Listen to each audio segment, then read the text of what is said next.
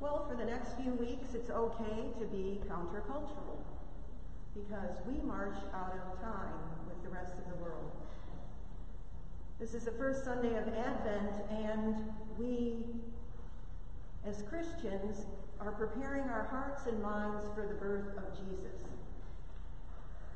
But we also know that the rest of the world is taking part in Black Friday, watching football, go Michigan.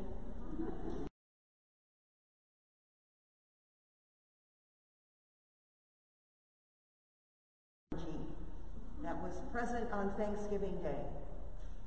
But now we quiet our hearts and our minds as we prepare for Jesus to return again. And in Paul's letter to the Thessalonians, his first letter to the Thessalonians, he spends quite a bit of time talking to them about what they are experiencing when they've decided to follow Christ.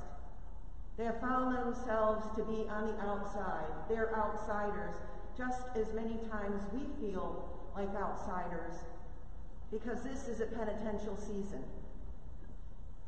We call Advent a little Lent.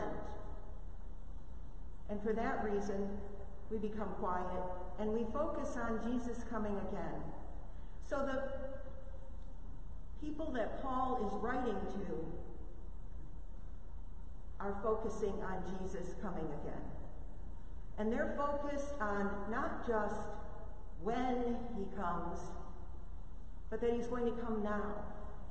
They've been promised that Jesus will return hopefully in their lifetime.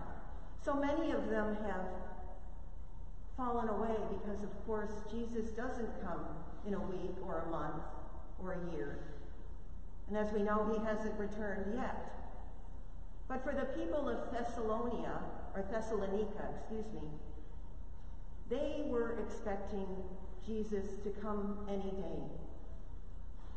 And when they stepped away from the temple and life as a Jew, they experienced being different and being ostracized.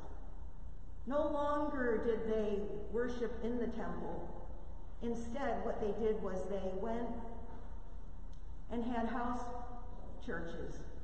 They shared meals with one another. That was quite different from what they were used to. There were no sacrifices like had been promised to them.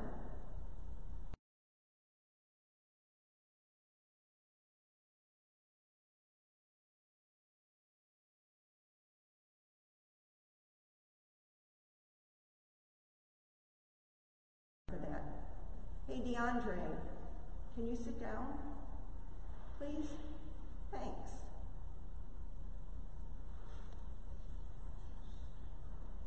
When Paul writes to the people in the passage that we read today, there are two things that he does.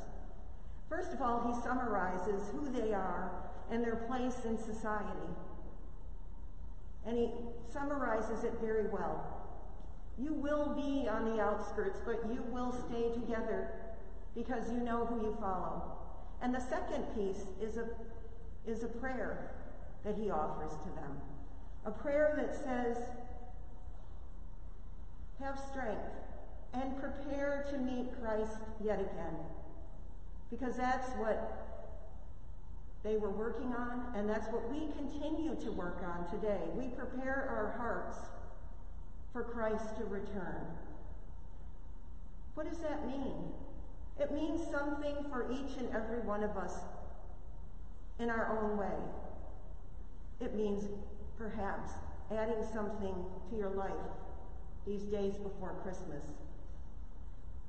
Perhaps it means doing a good deed for someone, or helping out in the soup kitchen, or even pledging to a charity that is close to your heart.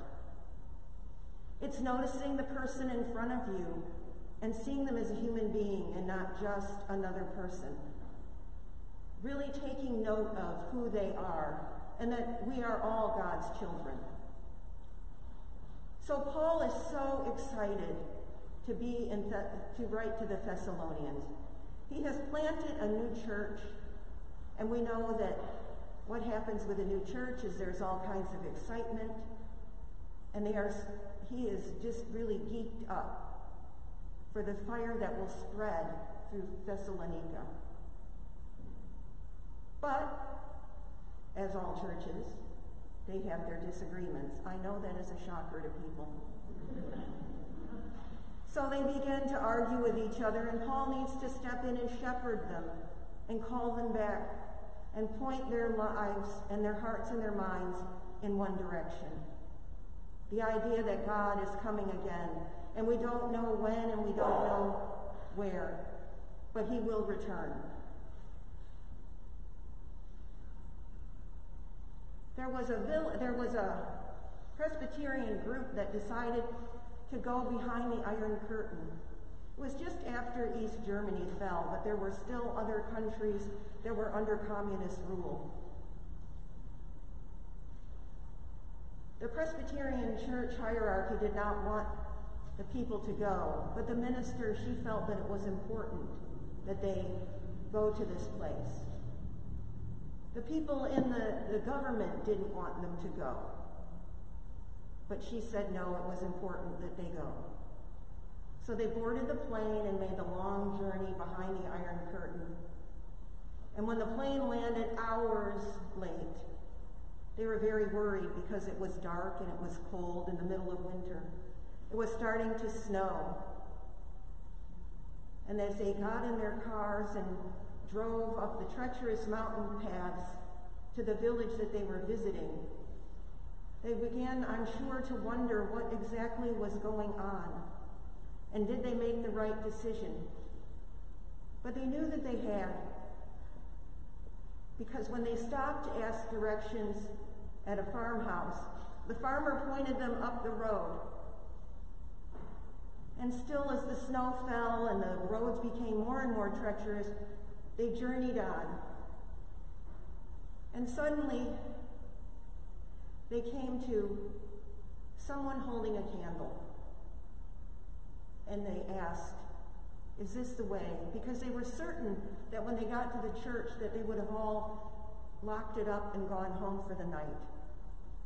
And the person said, yes, this is the way. Well, as they traveled on, they saw more and more candles. Hundreds of candles lit the way of the road to lead them into the village. And when they got up to the church and they knocked on the door, and the minister came out, they asked, is this the place? We didn't think you would still be here. And the minister said, yes, we're expecting you. Come, thou long-expected Jesus, born to set the captives free. The captives are us. What are you captive to? How are you asking Jesus to let you free from whatever it is that is troubling you in your life? Because he is waiting, and we expect him, as we do every year. Just like those people expected the visitors from the West.